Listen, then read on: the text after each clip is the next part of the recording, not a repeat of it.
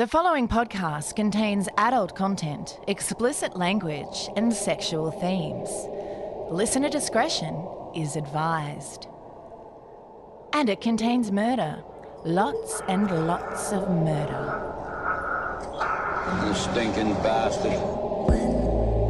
People tell me, say, you're gonna go die and go to hell. At least I won't roam. Stand for 911, where's your emergency? Oh, this is Sandy for 41 Rock Crimin Road. What's the problem? Police. Send the police. And he goes, don't be a hero, mate. And I said, I'm not trying to be a hero, but the police are coming. One in the chest, one in the head. Fired by Detective Sergeant Roger Rogers. I was branching out. That's when the cannibalism started. Eating of the heart and the arm muscle. I would have nailed Carl with his hands to a coffee table and just pulled it out of his backside. Carl Williams is a wobbly bottom little cherub face little boy whose life would be. I'd harm someone each time I'd kill someone. There'd be an enormous amount, especially at first, enormous amount of horror, guilt, remorse afterwards. But then that impulse to do it again would come back even stronger. Half-assed conman and serial killer Robert S. James gained infamy when he tried to murder his fifth wife Mary by putting her leg into a box of rattlesnakes. When she failed to die in a timely enough fashion, he drowned her in the bathtub and tried to cash in her life insurance policy. Insurance investigators discovered his third wife, Winona, had also died by drowning shortly after marrying him and taking out a large insurance policy. His nephew had met an untimely end in a bizarre fashion too, and the less said about what he got up to with his 18-year-old niece, the better. Hi, I'm Tara Saraban from Bloody Murder. And I'm Cambo Ford from True Crime Island. And this is a special crossover episode on serial killer Rattlesnake James. Grab a beer and pull up a deck chair.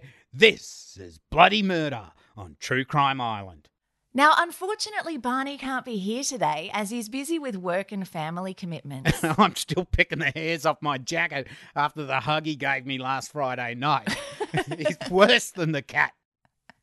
Or better, depending on what you're into. Is he too busy to record today because he's building a life-size wax statue of himself to smuggle into Madame Tussauds Wax Museum? Well, he finally saved up enough earwax, so it's a natural progression. It might be hard for him to get the texture of the jorts just right. Oh yeah, he's struggling with that, but he'll push through. Earwax is a tough medium to work in, getting those curves just right, and it takes skilled hands. So I hear. Are you wearing jorts in his honour today, Cambo? Oh, am I supposed to wear pants while doing this? Now, you know what? As long as I can't see it, I don't care. Now, before we commence our sordid tales, we'd like to remind you that this episode is brought to you by our wonderful and generous patrons. We've had quite a few new ones join our Patreon programs, which we will thank individually after our story. If you'd like to become a patron, go to our website for details. That's bloodymurderpodcast.com or truecrimeisland.com. Alrighty, Cambo, let's get murdery. Let's do it. On the evening of August 4th, 1935, Jim and Viola Pemberton picked up their friend Robert James from work and drove him to his new house in La Canada, California, where they were to have dinner with James and his fifth wife, Mary. 39-year-old James and his 25-year-old wife, Mary, had only been married for around 3 months. They'd met when James hired Mary to work as a manicurist at his barber shop in downtown Los Angeles. When the three arrived at the James house, vivacious blonde Mary did not meet them at the door as expected. In fact, the house was dark and appeared to be unoccupied. After entering the property, James searched every room in the house looking for his new bride, but she was nowhere to be found. With a look of concern growing on his face, James suggested that the Pembertons look outside in the backyard for Mary. According to an article in LA Mag, Jim Pemberton shone his flashlight around the large yard as he carefully made his way through dense shrubbery to the fish pond beyond. He later told the media, "I had the flashlight pointing to the other side of the pond. I nearly stumbled on the body before I saw it. I looked down and it was right at my feet. Then I turned my light upon it and saw Mrs. James lying with her face in the water. Her yellow hair was floating. When Pemberton called out to James that he'd found Mary and she was dead, James dropped to his knees and put on quite the show of being a grieving husband, even though it certainly wasn't his first time playing that role. James was a dodgy, half-assed con artist and an unlikely ladies' man. According to an article in LA Mag, he was described as pasty with a shock of slicked-back red hair, red-rimmed green eyes, and a high nasal voice. So he must have talked a bit like this. "Hey, baby, want to come sit in my barber's chair?" "Hey, baby, do you have any branger in you? Would you like some?" Oh, God. No, thank you. James was also known not to be the sharpest tool in the shed. A childhood neighbour described him to the press as being less than a half-wit. But it seems that for whatever reason, James certainly had a way with the ladies. He must have been quite the master manipulator. Yeah, you don't need to have a mind like a Mensa think tank to manipulate people, do you? Nah, you just got to be good at telling them what they want to hear. According to the Los Angeles Times, Robert S. James was born Major Raymond Lasenba to a poverty-stricken and abusive sharecropper father in Alabama in 1895. So, his first name was Major. Yep, it's sure easier to name someone that than to have them earn the rank themselves. So, if you have a kid, you should name it, say, El Presidente. Oh, I will. Imagine the teachers at school. Ellie, stop taking bribes from the cartel brothers. It seemed young Major was destined for a rough life working the land like his nasty pa, but his older sister's generous husband swooped in and sent the young lad away to barber school. In 1921, 26-year-old Major married a young woman named Maud Duncan. Wedded life did not turn out to be anything like the romantic movies young Maud liked to watch at the picture show. In fact, it was more like a diary entry written by the Marquis de Sade, and Maud soon divorced her husband, accusing him of kinky, sadistic sex. Which is totally golden. I mean, It can be. Which is totally, cool. But only if you're both into it. Yeah, look, one-sided sadomasochism is just plain sadism. After the lightning-fast failure of his first marriage, James did what anyone in his position would do. He changed his name and he moved to Kansas. Here, the jockey-voiced red-headed Romeo pitched his special brand of freckly woo at another unsuspecting young woman named Vera. It wasn't long before James found himself a new bride. However, his marriage to Vera would also prove to be short-lived. It came to a jarring halt when the father of a pregnant young woman James had been diddling on the down low ran him out of town with a shotgun. Now, Tara, I thought the shotgun was to make them get married, not run him out of town. And I wonder what colour hair the kid had. I imagine it was probably the colour of Fanta. Yeah. So James ran off to North Dakota with his tail between his legs, hoping to protect it from any shotgun blasts. After the death of James's mother, she bequeathed... I knew I was going to say that. I tried not to say that. You should just go with it, I think. Sorry, I meant she bequeathed to him the proceeds of her life insurance policy. This lurched the lazy hamster running on his brain treadmill into action, and James found himself having some ideas. They were dark, dastardly ideas about murder and life insurance fraud.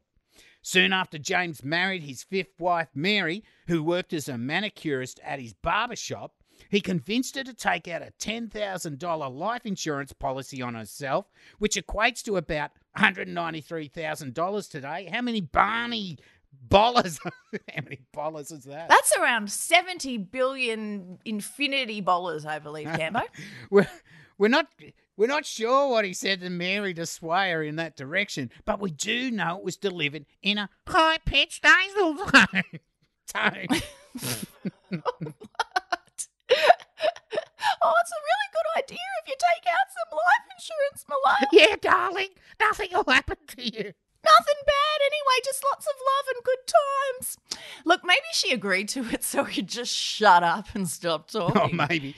When planning a murder for ill-gotten life insurance money, it's important to choose an accomplice wisely. Yeah, look, you'd want someone who knew what they were doing, right? Someone who'd been in the military, perhaps? Certainly not a D-grade actor with a samurai sword. Oh, hell no. You'd want someone who was dodgy, but also trustworthy, and possibly an ideas man. So, a financially strapped ex-sailor and hot dog stand operator who was a customer of your barbershop. That sounds like he'd fit the bill, right? No. Well, that's exactly who James chose to assist him on his deadly mission agreed. The man's name was Charles Hope, and he didn't have many scruples. He wasn't just broke, but he was morally bankrupt as well. According to an article in LA Mag, he later said in court, "Robert James came to me early in June last year and said he had a friend who wanted to kill his wife and that it would be worth $100 for me to get a couple of rattlesnakes. I said, all right. It was none of my business what he wanted the snakes for." Yeah, nice one, you bumbling twat waffle. Later, James told police that it was actually Charles Hope who came up with several colourful ideas about how they could make sweet, innocent Mary meet her untimely demise. Now, James said his first suggestion was that they kill Mary by putting a bunch of black widow spiders in her bed. Now, Hope even found a way to grab a nest of black widow spiders. I mean, where the fuck did you get black widow spiders from in bulk? I don't know, and I don't care to know. These spiders were indeed placed inside the house, and one of them did bite Mary. In a letter to a friend, she spoke about having a sore and swollen leg from a spider bite she thought she'd received while gardening. Although the experience was not pleasant or convenient, it was also not fatal. Yeah, that's a pretty risky move, planting a nest of black widow spiders in the house that you also live in. It certainly is, but it does sound like something a less than half-wit would do. Yeah, that's true. According to LA Mag, the thick-as-bricks murder duo of James and Hope next discussed burning down the house around the unfortunate woman, poisoning her through scratched skin with a chemical, and shooting her in a fake hold-up as alternative murder methods. My God. I know. I wonder if they considered putting a large angry kangaroo in her closet. Or dropping an anvil on her head on a trip to the Grand Canyon. Meep, meep. Surely they toyed with the idea of donning fake mustaches and top hats and tying her to the train tracks. Well, if they were in Australia, they could have taken her to the bush and waited for a drop bear to get her. Oh, that's true. Now, look, now we're just being a little bit ridiculous here. These were two practical men of reason. Eventually, they came up with a plan so clever and reliable that it just had to work. They would murder Mary with rattlesnakes. Now, all they had to do was go buy some rattlesnakes and wait for their payday to come rolling in. Ka-ching! Ranger's gonna get the bag. The nefarious blockheads went to Reptile Gardens on Ocean Park Pier in Santa Monica and bought 3 rattlesnakes from a fancy snake purveyor named Mike Ullman. But these weren't the kind of deadly, killy rattlesnakes they had in mind. In fact, they were little sweethearts who preferred cuddles to biting people. Proclaiming that they were no good, James took the snakes back to Mike Ullman and demanded a refund. Deciding if they wanted top-quality rattlesnakes, they probably had to shop at a top-quality rattlesnake store. Hope went to see legend of the slithery snake world, Joseph C. Hootenbrink, otherwise known as Snake Joe, at his snake farm in Pasadena. Snake Joe later told police that Hope had rocked up to his snake farm with a suspicious story about why he was there. Apparently, Hope said to him, I've got a big bet that a rattlesnake will strike and eat a rabbit, and I want the meanest thing you've got to make sure I win. Now, Snake Joe knew bullshit when he heard it and was side-eyeing the shit out of Hope, but decided to fulfill his request anyway by selling him 2 6-year-old desert diamondback rattlesnakes named Lethal and Lightning. Grizzled snake salesmen tend to stick together, and it turned out Mike Ullman and Snake Joe were mates. Snake Joe later said, Mike Ullman came to my place and in the course of our conversation asked me if the man who wanted some hot rattlesnakes had been to see me. I told him he had, and we talked it over, and well, the whole thing seemed suspicious. The suspicions of 2 grizzled snake salesmen. And that's the name of the lead single of Barney's fourth album, You're in My Heart, You're in My Jorts. Love that album. So hauntingly beautiful. This makes me want to sing along and dance in a baby doll nightie in a field. Oh, my God. In the early hours of the morning on August 4th, 1935, James decided it was time to get rid of his loving wife for good. Mary had become pregnant to her potent ginger husband, and he'd told her that having a baby at this time would cause the couple financial ruin and coaxed her into agreeing to an abortion. He told her that he'd asked around and managed to find a doctor willing to do the illegal deed. But he said it was important that the doctor's identity be kept a secret, so he taped her eyes shut. Mary, who was dressed in pink pyjamas, was plied with whiskey and sedatives until she fell unconscious. James then picked her up and put her on the table in their breakfast nook. Do you have a breakfast nook, Cambo? No. Oh, I have no. Now, the doctor James had found was not a doctor at all. He didn't even have a Master of None from the College of Bullshit. He did not.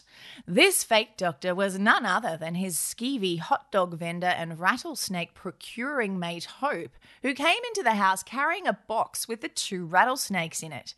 Now, I don't know about you, Cambo, but I would have thought there'd be something more reliable to carry around your rattlesnakes in rather than a cardboard box. Well, the only way I've seen rattlesnakes carried around is in bags, in Hessian bags. Everyone knows you put the snakes in the bags, not the box. Don't put them in a cardboard box. I mean, come on. Not a cardboard box. Never a cardboard box. Not a good idea.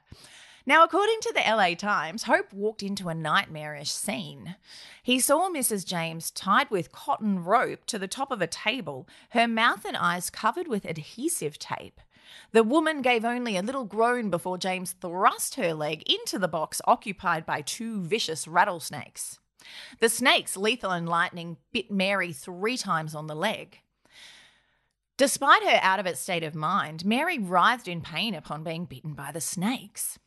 Now, James sat in the breakfast nook, waiting impatiently for his wife to die, while Hope sat in his car in the garage, unable to stomach the gruesome scene taking place inside. According to an article in Healthline.com, although rattlesnakes are venomous, their bites are rarely fatal. However, if left untreated, the bite may result in severe medical problems that can kill you.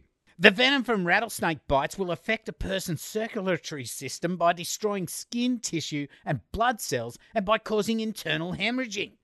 Bodily functions will break down over a period of 2 or 3 days, and the bite may result in severe organ damage or death. And it sounds like Barney and I last Friday night. So I heard. You were a lot worse for wear by the time I saw you the next day. Now, you didn't know where you were. This wasn't good enough for James, who seemed to think Mary would die the second the snakes bit her. Now, after hours of sitting around checking his watch and growing thoroughly pissed off that Mary wasn't dead yet, James decided to take matters further into his own sweaty little hands, so he filled up the bathtub with water, carried her into the bathroom, and drowned her. Afterwards, the sodden James came out to the garage to tell Hope the waiting was over. Now, James ordered Hope to follow him inside. Half drunk and unsure what he'd find, he did so. Hope later told authorities, "I walked in and saw this girl lying on the floor just outside the bathroom door with her pyjamas and slippers on. I carried her feet, he carried her head. I laid her alongside the fish pond. Then James went off to work at the barber shop like it was just a regular day." The next morning, James returned the snakes, Lethal and Lightning, to Snake Joe's for a partial refund. Yeah, well, he may be a greedy, murderous asshole, but hey, at least he's cheap too. An autopsy into Mary's death showed that her lungs were filled with water, which led the medical examiner to determine she died by accidental drowning. Now, her left leg had puncture wounds, was very swollen, and had turned a dark shade of grey. But since the cause of death was drowning, hey, these findings weren't considered important at all. Nah, just a coincidence. Didn't matter. According to LA Mag, Hope avoided James' barbershop for several weeks after Mary's murder. When he eventually came back in, it seemed he had some trust issues around letting James near his throat with the straight razor. For some reason. Yeah. Lois Wright, James' teenage niece who worked as a manicurist at his shop, recalled, "He didn't let my uncle shave him. He went to another chair." Now, remember, everybody remember this is years before Manscaped and safe shaving. Oh, yes. Well, I mean, also, I think he meant his face, like not his nutsack, just FYI. Hey, you can use it on your face too. After a short period of pretending to be a grief-stricken widower, James contacted Mutual Life Insurance Company to redeem the proceeds of Mary's insurance policy. According to an LA Times article, while investigating the claim, a representative of the insurance company discovered that not only had James been married 5 times, but his third wife had also died by drowning. Like Mary, she'd taken out a large life insurance policy shortly before her death and named James as the beneficiary. Finding this fishier than a prawn trawler, he contacted the police. After receiving the news, the police launched a covert investigation into Robert James. Although what they found was really not pretty, it also wasn't what they were expecting. Police put James under surveillance and noticed he and his niece, Lois Wright, were close. Very close. Uncomfortably close. Incestuously close. On April the 19th, 1936, the police busted into his house and caught James in the act with his 19-year-old niece, Lois. They promptly booked creepy Uncle James on 3 morals charges of incest. Police hauled James off to the station and questioned him about his entirely inappropriate relationship with his niece and the drowning deaths of his 3rd and 5th wives. In news that's not really surprising, this man who liked killing women and fornicating with young, impressionable family members did not stand up well under pressure. He quickly cracked during questioning and told them about the plot to kill Mary. Also unsurprising is that he wasn't one to take responsibility for his actions and tried to blame Mary's murder on his dodgy hot dog vendor mate, Hope. When police told his niece Lois about James's alleged murder plot, she told them that she knew nothing about it, but noted that he had been trying to get her to take out a life insurance policy too. Dodged a bullet there, Lois. Oh, Lois. Or a rattlesnake or a spider or a kangaroo or something. When police conducted a search of James's home where he'd lived with Mary, they not only found a black widow spider's nest, but also correspondence from marriage bureaus. According to the Los Angeles Times, another prize exhibit officers found in an envelope was a list of nearly 200 special feminine matrimonial prospects. Heavily underscored in the list was the name of a New York widow, 53 years of age, who advertised that she had an annual income of $10,000. So he was lining up some sugar mama to woo and do away with next. Yeah, he sure was. While looking into his financial history, they found that James had also received a large payout after the untimely death of his young nephew, sailor Cornelius Wright. James had invited his nephew to come visit him while he was on shore leave and convinced the young man that getting life insurance was a practical idea that would in no way lead to his murder.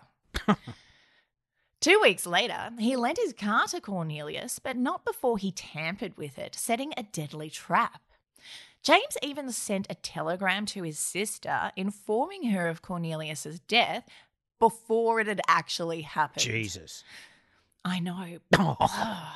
Later that day, while driving the borrowed car, Cornelius lost control of the vehicle and drove off a cliff. Unfortunately, he died on impact. The mechanic who towed the wreck back to Robert James told him that something had gone wrong with the steering wheel, and James would have been all like, "Oh, really? Oh, that's really surprising. Oh, she's usually a really good, reliable ride, good on the corners, great steering wheel round and stuff." I don't know what happened. I don't know. Jesus It's just Christ. really shocking. Living large off the proceeds of his nephew's murder, in 1932, James opened up a barber shop and seduced a stunning blonde woman named Winona Wallace. After proposing to Winona, he convinced her to take out a life insurance policy worth $14,000 and, of course, make him the sole beneficiary. Of course. After they were married, James swept his new bride off her feet and took her away on a romantic honeymoon to Colorado. But as we know, romance tends to lead to murder when you're dealing with this prick. According to court documents, while driving down a dangerous cliff in Pikes Peak, the car they were in careened off the road. In an unusual turn of events, James, who was driving, was completely unscathed in the accident, while Winona was found partially outside the car with her head smashed in, but without any other significant injuries. A bloody hammer was found in the back of the car, but it wasn't considered pertinent to the accident. So, in reality, James bashes his poor, unsuspecting new bride's head in with a hammer, puts her in the passenger seat of the car, and pushes it off a cliff. Then Axel, "Poor me! Poor me!" Then Axel, "Poor me! There's been a terrible accident! Poor me!" Oh no! Oh, what happened? Fuck! Exactly. Now, luckily, Winona managed to survive the accident, but her head injuries had caused her to lose all memory of what had happened. So now, rather than rethinking his heinous life choices and taking this as a sign he should straighten up, fly right, and stop killing those closest to him, James had another idea. Drown her in the bathtub. That's the one. While she was recovering from her injuries, James dragged Winona out of bed and drowned her in the bathtub. He also did the whole make sure you've got a friend with you when you discover the body routine at this time as well. So James said that silly Winona must have insisted on washing her hair while he was out, and in her weakened state she drowned. Winona's death was ruled an accident, and James collected the insurance money. Bastard. Yeah. According to the LA Times, after buying himself some fancy new threads and a flashy Pierce Arrow convertible, James headed back home to Alabama to show everyone what a big, successful man he'd become. His family were quite impressed with his showy displays of wealth, none more so than his teenage niece, Lois Wright. Lois was the daughter of his sister and the brother-in-law who had paid for him to attend barber school. James leveraged her admiration into a, "Hi, baby," sexual relationship. Yeah, no good deed goes unpunished, huh? James had Lois pack a bag and he took her away to LA so as not to let his good time be ruined by his family's cries of, "Keep it in your pants, you incestuous bastard." Or, how's about I introduce your freckled pecker to my axe? James then opened up a barber shop on 8th and Olive Streets and hired Lois as a manicurist. He also hired a 25-year-old strawberry blonde manicurist named Mary Bush. Burning through all his ill-gotten fortune like there was no tomorrow, James decided it was time he got himself a fourth wife, but made sure to keep seeing his niece on the down low because he's a vile piece of shit. Certainly is. Blushing bride number 4, Ruth Thomas, turned out to be a woman who is not to be trifled with. After they were wed, he put the pressure on her to take out a life insurance policy naming him as a sole beneficiary, and Ruth was like, "Yeah, nah." She didn't like doctors, so she was hesitant to have the physical examination necessary to obtain the policy, and she was also possibly a true crime fan ahead of her time. As he told James, "People who get insured always die of something strange, mate." She's not wrong. Not being able to manipulate Ruth, he dumped her like a hot potato and applied to have the marriage annulled. James didn't have to look far to find a new victim in his barbershop manicurist, 25-year-old Mary Bush. Although he strongly resembled a ventriloquist dummy, it seemed James had no trouble charming the ladies. Declaring his undying love for Mary, James sweet-talked her into taking out a $10,000 life insurance policy with you-know-who as the sole beneficiary. According to the LA Times, he paid a wino $50 to impersonate a minister and was quickly fake married to wife number 5.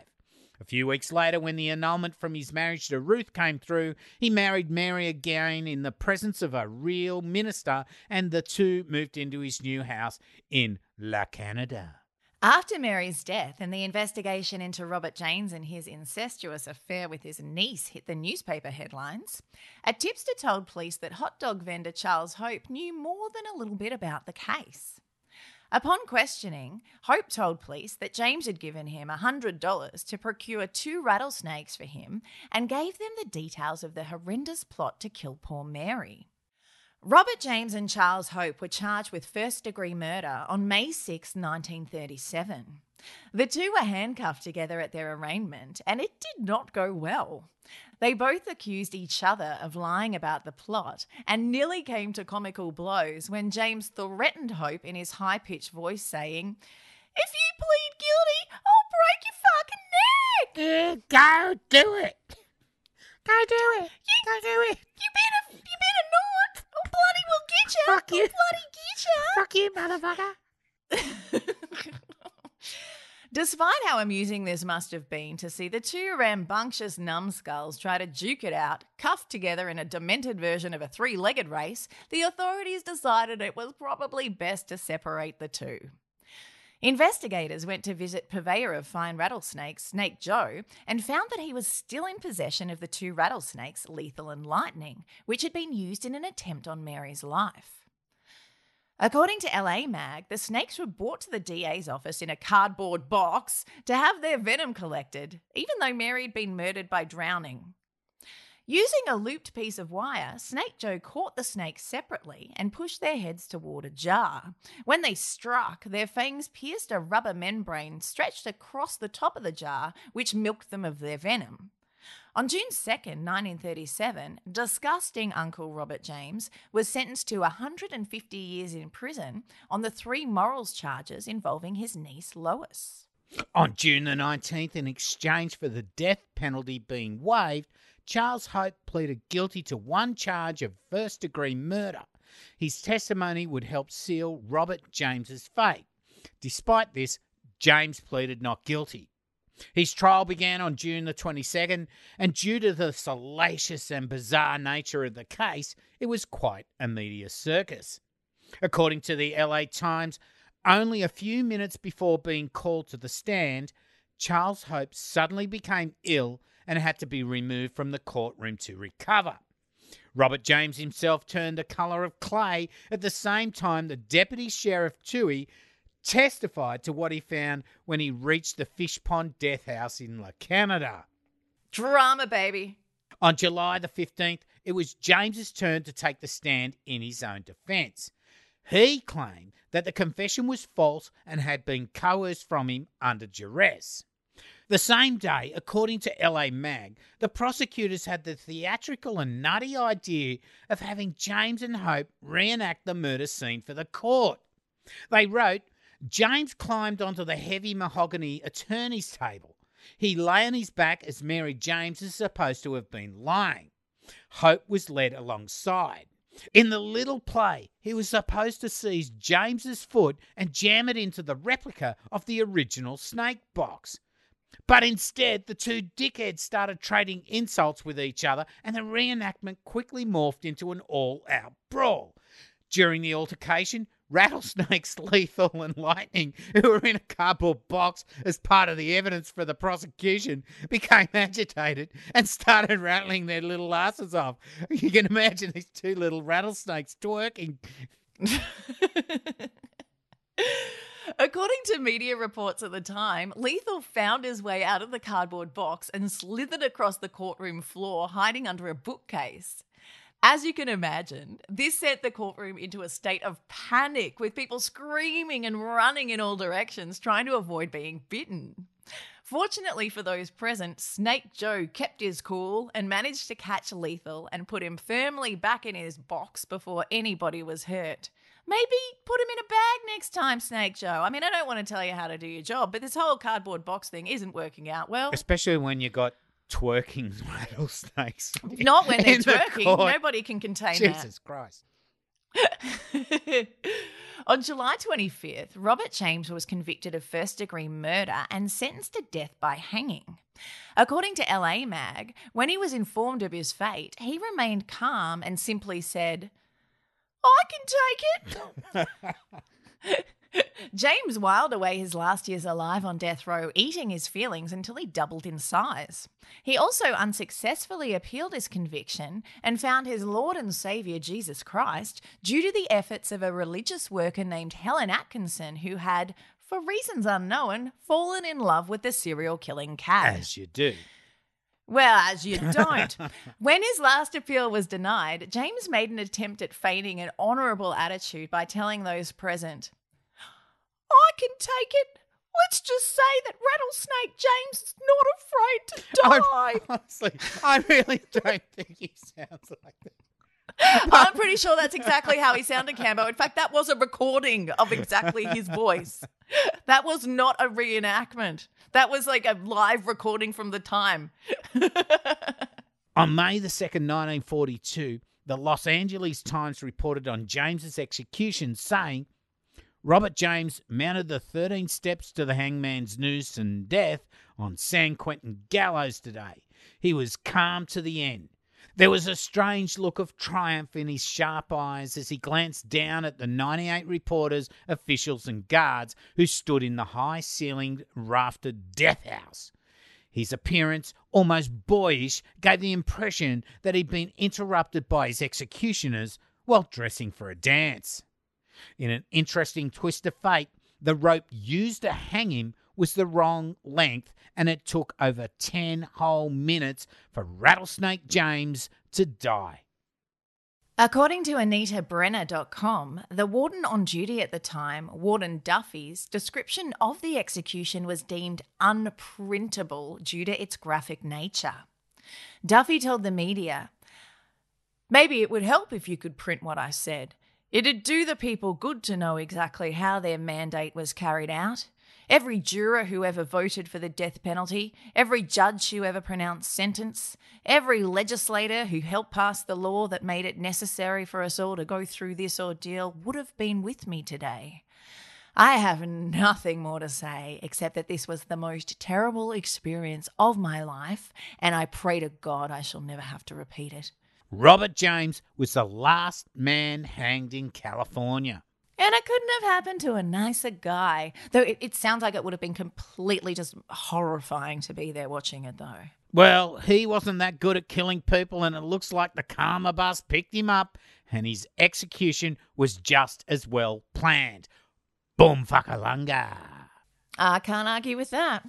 Hey, Tara, I have a question for you. Yes, Cambo? What is Aussie Az? Oh, you don't know either. Aussie Az are tales of criminal stupidity and bloody legends with a quintessentially Australian flavour. Would you like to hear one? Send it!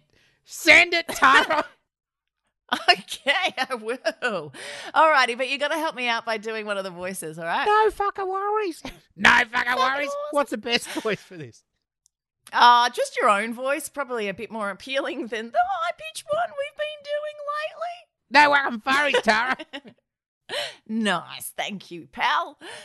On a sunny Saturday arvo in late February this year, two mates, Jackson and Noah, had the bloody genius idea of packing an esky full of beer and floating around on an inflatable mattress in the ocean off the Mandurah coast in Western Australia. Jacko told the media, "We had this mattress out the front of Noah's house. It was a bit deflated, so we decided to pump it up, go down and have a drift on the water." But floating fun times on the tinnies soon took a turn for the worst. Jacko told Sunrise, "We just thought we'd go out and drift around on the water for a moment on the mattress, and then we realised the wind had taken us out. We only aimed to be 100 metres offshore max, and before we knew it, we were out to sea." The boozed up blokes weren't too fussed about their accidental adventure. at first. Jacko said, "As long as we had enough beers to keep us going, we were all right. As soon as the beers got a bit low, we tried to head back in. We couldn't paddle against the wind, and we just kept going further and further out." Not helping matters was the fact that the inflatable mattress they were adrift on was full of holes, which meant the air was constantly seeping out of it. A lot like you and your burps, Cambo. Now, Nosy had to jump in the water every 10 minutes or so to blow air back in the mattress to stop it from deflating and sinking. By this time, the battery charge on both their phones was down to single digits, so if they wanted help, they had to act quickly. They called their mate Tex and explained the situation. Trusty Tex was the right man for the job. He sprung into action and hit the water on his jet ski, searching the ocean for his pals in peril. According to Lad Bible, by then the fellas were over 4 kilometres or like 2 or so miles out at sea. Jacko said, "All we knew is that Tex was 30 or 40 minutes away, and we're just hoping he finds us because all of our phones were dying and we were kind of getting worried at that point." Yeah, because they nearly ran out of beer. Yeah, that's more like it. Fortunately for the rambunctious blokes, good old Tex rescued them like a knight in shining armour. Jumping aboard his noble jet ski steed, he whisked them back to shore in safety. Oh, man, they must have owed him at least a carton of his favourite beers for that sterling effort, right, Cambo? I've got a few listeners from Mandurah, and it sounds like a normal Saturday Arvo type shit to me with that light. And hi, Pat, if you're listening. Hello to all the listeners from Mandurah. Enjoy your float, mates. So this brings us to the end of the episode. But before we go, we'd like to thank some people who took the time to write us some good reviews. So thank you to Sicko37 from the USA, Winter Rosethorn from Great Britain, Gundagal from Australia, Laurie Led from Great Britain, Miss Wesco from the United States, and Finamisha from Ireland. We've also had a bunch of new bloody legends join our Bloody Murder Patreon program. So thank you so much to Taryn Morgan, Lindy Beaumont, Jess Owens, James Harrington, Leah Laley, the lovely ladies from Resolve Mysteries podcast, Kelly Bosworth, Alison Schaefer-Meyer, Kelly Alicia, Tanya Johnson, Susan Sorabella, Sapphire Young, Tracy Gaspari, Cricket Bidwell, and Belinda Evans. What about you, Cambo? Do you have some patrons to thank? Yeah. You probably had an episode, we haven't had an episode out in over a month, so we've got a bit of a list there. Yeah, look, I'll shout out a few new ones and a couple that just joined. Big shout out to FTB, Blasphemous JP, Liana Harty, Helen Trevora, our big mate, Jason Abercrombie's come back on board, and Brenda Garlow. Now, I'd also like to announce that the winner of our March patron prize was Anna Kivamaki. So thank you so much and congratulations, Anna. She has an umlaut. Is that an umlaut? I know, and I probably pronounced her name sorry, incorrectly. Anna, if Tara's just fucked up your name. Yeah, but she sorry. didn't mean it. Honestly. No, there was no malice involved. She said. So I've been Tara Saraban. And I've been Cambo Ford. And this has been Bloody Murder on True Crime Island. Please don't forget to review us on Apple Podcasts or your favourite podcatcher. You don't need to write a well-crafted essay. I'm sure you can or you can't. Just 5 stars. That'd be nice. And Boomvakalunga would still count. And, of course, rate and subscribe. It really helps us keep our metaphorical inflatable mattresses seaworthy. Feel free to feel us. No. Feel free. I mean, follow us through our social media. And check out our websites for news, galleries, more episodes, and links to our merchandise. Thanks for sticking around, and we'll be back soon. So keep kicking against the pricks. And don't forget to delete your browser history.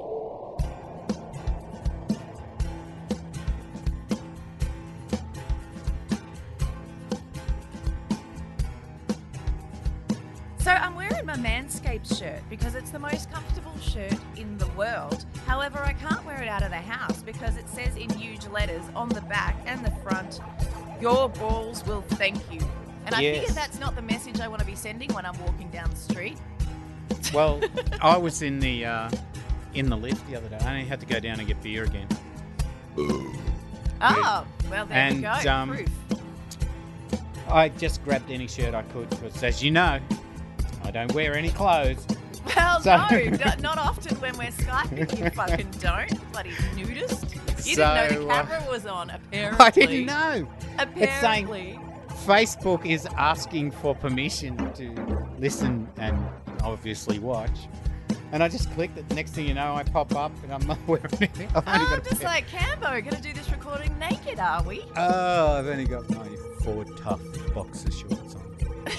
It's like, whoa, hang on. Yeah, I was like, oh, hello, this isn't what I was expecting. You roll differently to us.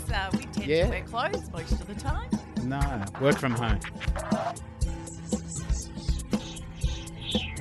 So, Cambo, we got a new rescue dog. Her name's Tilda, and she's like a Staffy Bulldog cross. She's about 5. She must have been used for breeding because, you know, she's got some mama titties happening.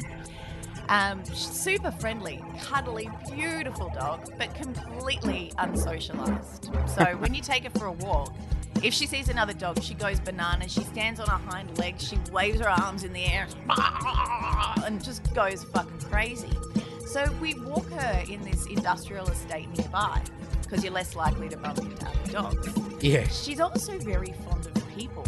Like, everybody is her very best friend, which is rare for a rescue dog. Our last rescue dog, Poppy, God bless her soul, she did not like strangers. But Tilda, a stranger's just a friend she hasn't met yet, whereas I'm more like a stranger's just a cunt I haven't met yet, so it doesn't really mesh. But so I walk her in the industrial estate, and there's a lot of dudes in like day glow vests, you know, doing their jobs, unpacking things into vans, packing things into vans, and she tries to drag me towards the men in the white vans. It's like she is really low to the ground and really muscly and strong. Like, she lifts, bro. She lifts. So it's kind of like she's a speedboat and I'm a water skier. It's like when Fonzie jumped the shark. But she's always trying to drag me towards these vans with these like random dudes in them. I swear to God, she's trying to get us kidnapped.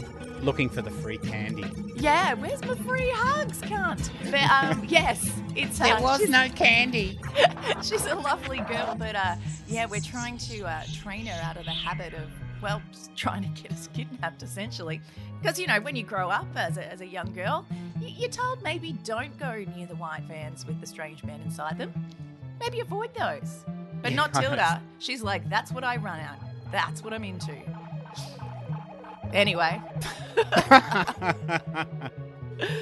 Well, if you're not here next episode, next week. Oh no. Well, we'll look out for the strange vans down the industrial site. Yeah, you might have to check them out and see if there's like a really happy, waggly, like white dog in there. Go, hey, there were free hang on. hugs. Hey.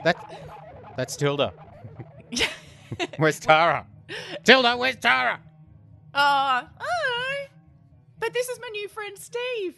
He's really cool. Maybe you need to just wear maybe you just need to wear your own high-vis vest. Yeah. Well, she had a thing for blondes when we first got her as well. She tried to drag us toward blonde women. And it was kind of like, Susan, it's me. Wow. Susan. It was kind of like she thought she knew them. So I figure in her past, she must have known, you know, tradie dudes and blonde women, and they were people that she enjoyed the company of because she seems to have quite a fixation on them. Yeah, the blonde surfy tradie dude with the big van. Yeah, that's what she's into. That's her natural predilection. And now she's living with the black-wearing, bloody dark-haired, hipsterish fuckers like us. I'm just imagining if Warwick Kappa, you meet him walking down the street and he's got a high-vis vest on. Oh, Tilda would go bananas. She'd be on her back legs. Oh, it can also be embarrassing too, because one day a tradie was like leaning over the bonnet of his truck, like his ute, and he was talking to someone on the phone, and she just jumped up and placed both of her paws on his butt cheeks, and he was like, "What the fuck?" He took it pretty well, but she just molested him. He actually took it. He was like, what the fuck? Oh, okay, yeah. You know, he didn't call the police, so I guess that was something. Oh, that's okay. Bit of a thrill. Well, yeah, you never quite know what's going to happen. Yeah. Jesus Christ. Do you want to tell a story now or tell one later? We can jump in. I'll talk now. Yeah, go for it. Well, as you know, I was down in Melbourne the other day because I actually met you, so you do know. But maybe all the listeners don't know. But last Friday night, I met Barney. What's that pub called? How do you call it? Edie's. Okay. Last Friday night, I met Barney down at Edie's pub down in Brunswick. And so we're having a few beers out the front. And then he said, they've got a really nice beer garden out the back. And I needed to take a leak. And he said, we'll go out the back. We'll go sit out there and I'll show you where the toilets are on the way. So as we're walking through the front of this, and it's like a thin, narrow terrace type building, he's walking through. I'm following him. And he says, I know where this story is going to go because I know what he's like. So he goes, there's the toilets there. I'll go grab us a seat out the back. So I'm literally in the toilet and out of sight of Barney for 30 seconds and 10 seconds. 20 seconds hand washing time. Happy birthday to you. Happy birthday. Yeah. And as soon as I get out and I walk into the beer garden, Barney's already surrounded by new friends, people he didn't know. They're our new friends. That's what he does. Every time I go out drinking with him and I get up to go to the bar or go to the toilet or something, by the time I get back, he's like sitting at another table full of people with all his brand new friends. You know he's been ejected from that pub for being too friendly, don't you? Look, I can imagine. But it was such a great night. It was great to catch up with Barney. It was great to catch up with you on Saturday night. Fantastic. Melbourne was starting to get a little bit cold. So it was fucking freezing. Yeah, we had the fire going. So that was all right. And did all your clothes end up smelling like fire? Yeah, all they did. All my clothes and my hair did after we met up on Saturday night. But that's okay. And you were the worst for wear as well. You couldn't even tell me what time you guys finished off that night. No. I'm lucky I wasn't available. I could have done myself some damage too. I was staying at the East Brunswick Hotel, which is one of those really nice little pubs on a corner, and they've got those really old-style rooms. So rather than just the normal chain hotel, I thought, I'll pick this one. It's not far from Barney's house as well. And it had the high ceilings. I had chandeliers, the whole deal. You actually had a key you had to turn in the lock. It didn't have a swipe pass or anything. It was really good. So old school. And the food was really good too. And when I got back from at the pub from you, I walked in and I said, I'm burping again. I said, I think we're going to just have to get used to your burping. I think so. That seems to be something that ain't going nowhere. I'm having a few furfies while we do this. And I'm jealous. I'm not going to crack that till later. So I get in there and the barman's there and it looks like things are starting to shut down, but they've got a little piano dueling section off to the side. And I said, you haven't got any fries, have you? And he goes, I think the kitchen's still open. And so I got some fries. He said, just go up to your room. I'll get them to bring them up to you. So, fantastic place to stay. The burgers were great. And, if you're ever in town, East Brunswick Hotel. Yeah, and if Cambo's in Melbourne and you want to stalk him, he'll probably be back. Yeah. I was walking down the street and Kate, she stops me in the street going, are you Cambo? Oh, she didn't say it like that. She goes, you... That's how you would have said it. Yeah. Are you Cambo? And I said, yeah. I honestly wear what I wear on my YouTube channel everywhere. So it's not just an act. I've got when you wear clothes, that is. Yeah, when I go out. I've got the Hawaiian shirt on, the sunglasses on. I'm walking down the street. That's how I am. So, shout out to Kate and the boyfriend. So have a good one. Yeah. That must have been fun. Yeah, we've only been recognised a couple of times. And once was because of how Barney looked and once was because of how I sounded. Must have been dropping a few C-bombs in the dog park a couple of years back. And this young woman came up to me and was like, do you have a podcast? Yeah, that sweary lady who talks about murder. Everyone has a podcast. Oh, yeah. Yes. Oh, yeah. Not just the one. Where's our second podcast? Where's our third podcast? That's the question. The man's... Oh, man, you cracked me up Probably. so hard. You don't even have to try. It's criminal. Oh, gets a few free hot dogs. I'll get you free hot dogs whenever you want them, Mary. With a bit of ketchup. And wait for their payday to come rolling in. Ka-ching! Ranger's gonna get the bag. So, okay, get the bag. Is this how the cool kids are talking now? What does... I mean, I'm assuming get the bag means make money. Yeah, that's what it means. It's just like, I saw on the news the other day, the Cash Me Outside, how about that? That girl who was on Dr. Phil, and Dr. Phil's there going, oh, you've got such a bad attitude and this, you're only 13 years old, and she's calling all the audience members hoes and all this. She just didn't care. And Dr. Phil's thinking, you're going nowhere. She steals cars at that age. She steals a mum's credit card. She just does not give a fuck. Anyway, she just turned 18, and only a couple of days later, she opens an OnlyFans account. Of course she does. She's now a millionaire. Oh, my God. People will pay for, well, all kinds of Yeah. flashy crap, won't they? Well, she did do a bit rapping before that. It must have been, catch me outside, how about that? Catch me outside, how about that? Fuck But you, there Dr. you Phil. go. So, 2 fingers to Dr. Phil. There you go. You said I'd amount to nothing. Now I've got $1 million. There you go. Yeah. Yeah, good point. And Dr. Phil's all like, well, I know I sound like Huckleberry Hound, but I'm also incredibly wise. And ladies, I'll start my OnlyFans account as soon as we get off the recording. Oh, absolutely. I think your OnlyFans account would go quite well, Cambo. Oh, I mean, God. I've seen the goods earlier today. Oh. Well, at least some of them. Because someone answers their video chats topless, don't they, mate? I do. It's the only way It to wasn't go. me. Bit of everyone gets a thrill when they talk to me.